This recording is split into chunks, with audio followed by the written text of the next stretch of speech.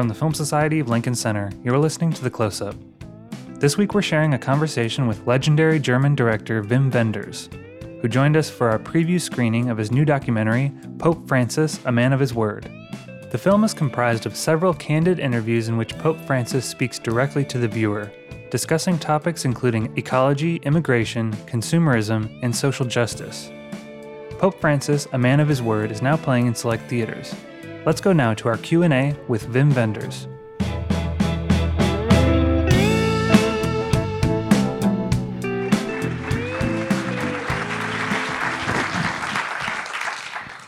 Thank you. Welcome, Wim, and congratulations on the film, fresh off of its festival premiere at Cannes. Let's talk about the extraordinary beginning of this film, which began, as I understand it, from a cinephile prefect at the Vatican who contacted you. Is that correct? It is. Little did I know. My secretary came with a letter saying, "You got mail from the Vatican." It was in Italian, and I think I understood when I read it that they asked me if I would be open to discuss a project involving Pope Francis. And I went next door to our Italian collaborator, Francesca, and said, "Is it right what I'm understanding?" She said, "Yes." Took a walk around the block. And then eventually went, because I thought this needs to be discussed. What do they have in mind?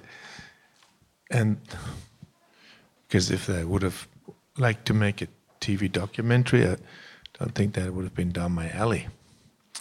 But actually, everything was open. They just wanted to instigate this and sort of put the seed of a film, and other than that, keep out of it. And we made it clear I would have to write this film and produce and finance it independently and independent distribution, and they would completely keep out of it. They would make sure to have pretty privileged access to the Holy Father and the archives, and there was no reason not to say no. It was immense. And only later I got scared. Because there were no parameters. They just said, "You do the film you want to do." And apart from that, they kept out of it. And that was great, but also scary. Normally you have some sort of limitations. I wish I'd had some. You had about 4 sit-downs with Pope Francis, is that right, over the course of... Yes, over the course of 2 years we met 4 afternoons, each time a good 2 hours, and each time both pretty exhausted after 2 hours, in Spanish, as you saw. I had to freshen up on my Spanish. I thought it was important that he was comfortable in his own language. So, there you go. Yeah. One of the things that struck me about the film is there's a quote that you say in there about his spiritual tenderness, as you mentioned in the film. And it just sort of makes me think about who could have known in 2013 how important that would be at this moment in our culture. And I feel like there's a sense of, so rare is it that a man would rise to be a world leader at exactly the moment that the world needs him in a way. When looking at how important he is and how important his viewpoints are, was there certain aspects that you definitely wanted to make sure you hit first off and wanted to make sure that he spoke on? Well, off the bat, I didn't have so many ideas what sort of film it could be. I figured here's a man who talks about all of us getting maybe a little poorer and who lives a life that proves that it's possible. So I figured we should make rather cinema povera, a poor film, not something extravagant, so no 3D. Or anything. So actually we decided to make this basically without a budget. And then I figured the choice of name had been so electrifying, right? The first day when not all of us, but a lot of us were watching television and seeing him for the first time, and it was announced that he was going to call himself Francis. I was, wow, that hit me, because it meant this man who we're going to see very soon. It was announced before we laid eyes on him. That man had guts, because that name was quite a legacy. And he would have to tackle a few things. That name was such a promise, I figured. So in the film too, I wanted to bring that out, and so that was in my initial concept. And then I thought, well, if I actually will be sitting face to face with a pope, that is such a privilege. That is exactly what I'd like to share with the audience. So I came up with the concept of shooting this with the Interrotron, Errol Morse, thank you, and explained that to him in the very beginning. He understood it right away. He didn't have me in front, but he had this monitor, and he would look at it, see me. His only concern is, what are you going to see? And I showed him my place. It was behind the camera, and he realized, oh, he's seeing the same as me. He's seeing me on a monitor, and then he understood it. And then from then on, it was really one-on-one, and he didn't see anybody else but me, and vice versa. And we were, even if we're separated by an electronic device in between, we were face to face, and I knew he was looking at all of you at the same time. We'll take some questions from everybody in just a moment, but I want to first touch on something that kind of relates a little bit to that, which is the notion that one of the things about him is that he has such an insistent and quiet humanity in the world, and yet in 2015 with the climate change encyclical, the Laudato Si, it was so big and bombastic in its and a bombshell, as it's called. And in some ways, I sort of almost think of it as almost like a papal equivalent of his, I'm mad as hell and we're not going to take it anymore. Where he really sort of it's a mixture of making sure that this bombshell is out there, putting those images on the side of St. Peter's, and yet also something that is so crucial and insistently dramatic to him that he's got to make sure that he melds those two, right? Yeah. He's a fighter. Mm-hmm. And he did stick to the name of Francis, and Francis was the first ecologist who, in a visionary way, a long time ago, realized that this was getting out of whack, our relation to nature. So, and it was stunning how Pope Francis supported that and got behind that. And not just saying things, but really supporting that in a really big and dramatic way, as you say. Yes, absolutely. Yeah. If anybody has any questions, just shoot up a hand and we'll make sure that we repeat the question. Yes, sir. The question is, how did Wim do the interviews with Pope Francis, how they're conducted? And she said they're so coherent. It's true. I didn't want to appear as interviewer, neither as voice nor in person. So, and I told him that, and so he included the questions in his answers. It was altogether 55 questions. And each time he really answered them quite spontaneously and solidly, some shorter, some really at length. And his language is a little slow in speaking, but it's simple. And there's not an intellectual speaking, but somebody who tries to connect and make sure that everybody knows what he means. And he does speak well. I mean, he's a great communicator. You mentioned earlier that the format, your face is sort of on a teleprompter, like a clear teleprompter that he's looking at directly. Is that right, Wim? Yes, exactly. He saw me on that screen, and I saw him on the screen, but other than that, we are face to face. Yeah. And what that gets is him looking straight into the camera, straight at us, so dramatically. Yeah, and he was fearless in his answers. There was nothing he would evade, and there was no question that he wouldn't answer. Yeah. Next question. There was a couple of other hands. I want to make sure we get all in the middle. Was there one in the back? Yes, right there. Yes. The question was that man is not eternal, only God is eternal. Did you get any feedback from the Vatican or any heat from the Vatican in terms of that? No, I think there's other lines that I would have expected to get more heat from. What were those? Well, that God loves everybody alike, no matter what religion, and even if you're an atheist, you can't escape God's love. So, I mean, he says a few things, like his famous line, "Who am I to judge?" to the gay community. He says a few things that I thought the Vatican would be more in arms up against than God is eternal, man isn't. I think they agree with that.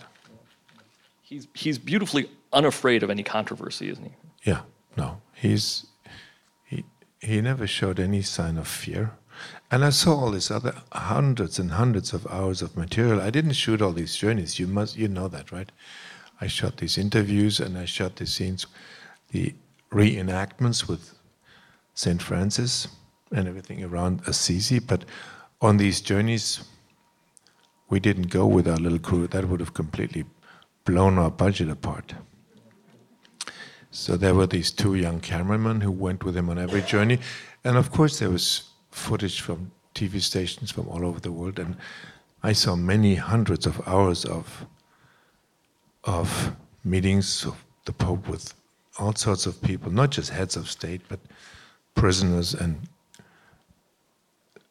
in hospitals and refugee camps, and of course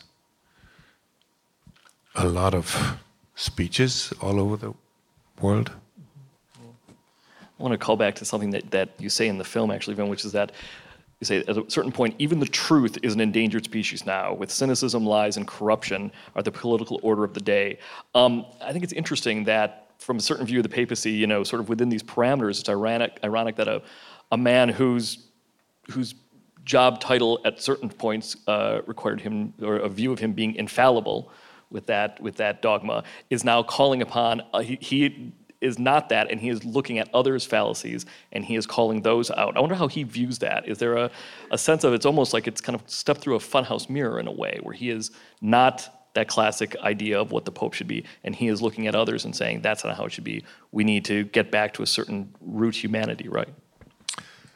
Well, the thing is, I mean, it's today, and some of the things the Pope says today is things we really all took for granted, but maybe don't anymore.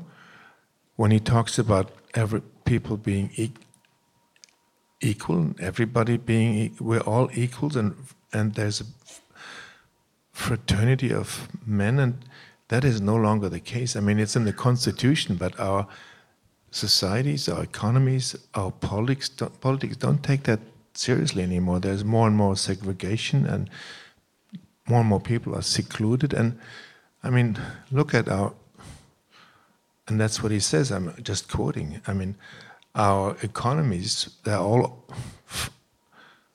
looking for growth and growth and growth, and Russia and China and America and Europe, and growing more and more means leaving more and more people behind. And the Pope calls attention to injustice that we all know we are not really preventing inequality. Yeah. So in a way, he just says some very obvious things, but it's necessary that they're being said today in a landscape when the word doesn't really count that much anymore.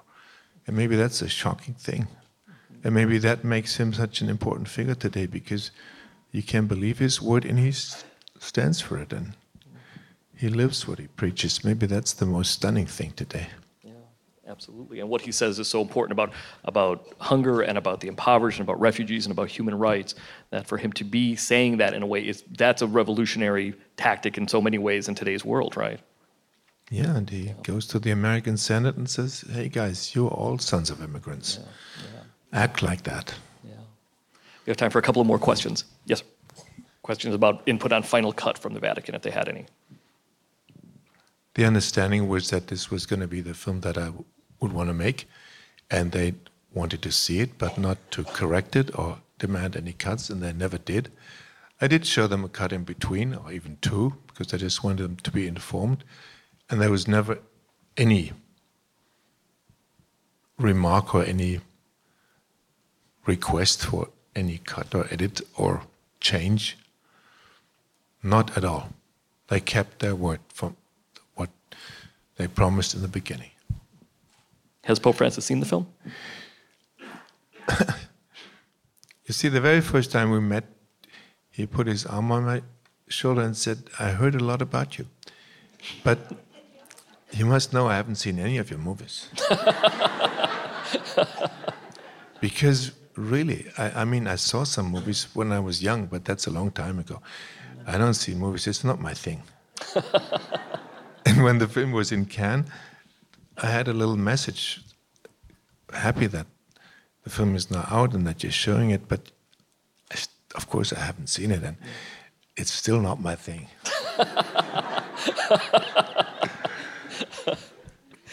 Any other questions? Yeah, right there in the white shirt, yes. The question is, in what direction will the Pope possibly take on the world stage? And then she thanked him for Wings of Desire, of course. Well, talking about Wings of Desire, maybe he is another ex-angel in the tradition of Peter Falk.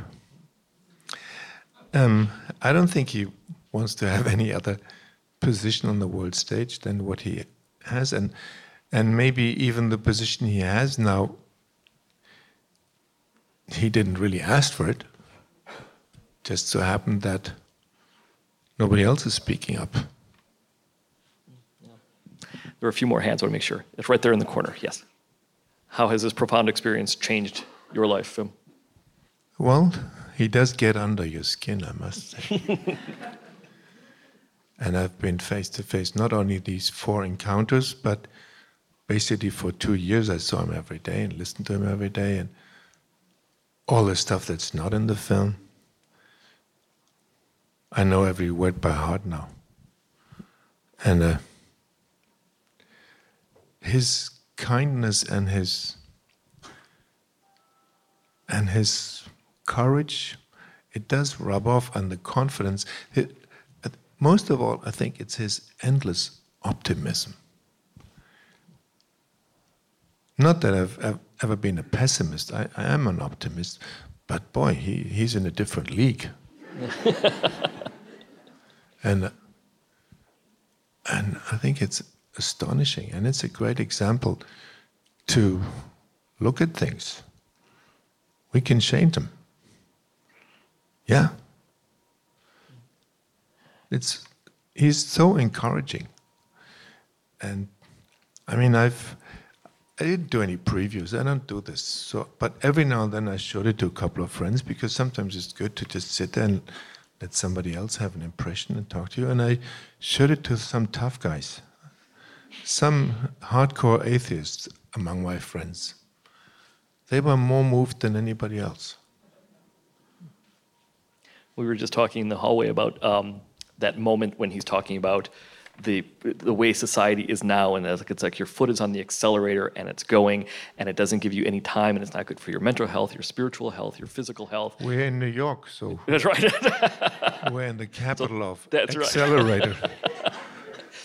But that moment alone is like, I mean, to watch him sort of looking at you and speaking like that, it's healing. It feels like it's just like a beatification. It's beautiful.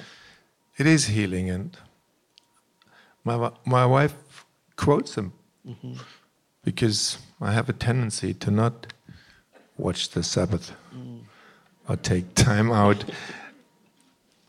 And my wife keeps saying, "Didn't you listen?" Yeah. What surprised you the most, Wim, in wrapping up about Pope Francis? What surprised you the most about his journey or about who he is? This unbelievable openness. And that really every person for him is the same. And he, already when he first came into the room where we shot, and we were all nervous as hell, and me included,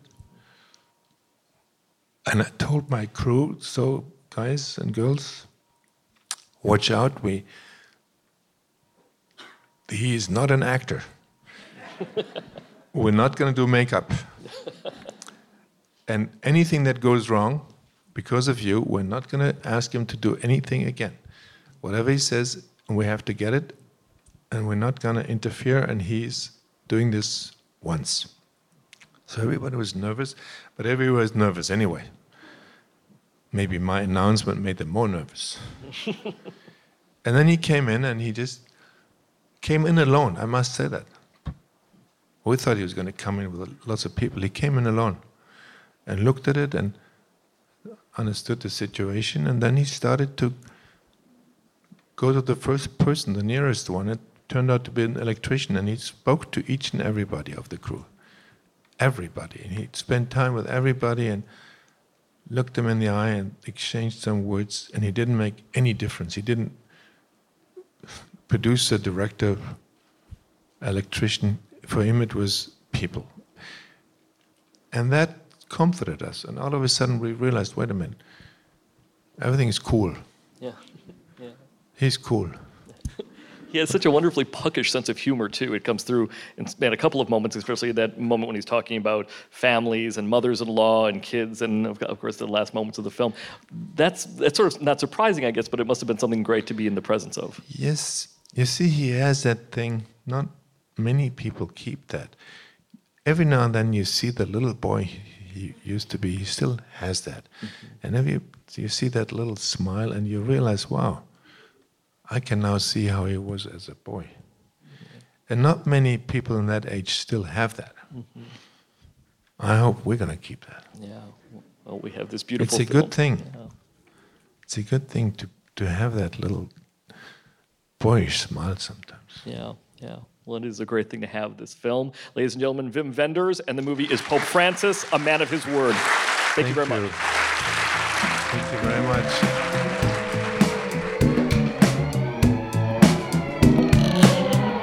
The Close-Up from the Film Society of Lincoln Center is produced by Michael Odemark. Our opening music is by Steelism.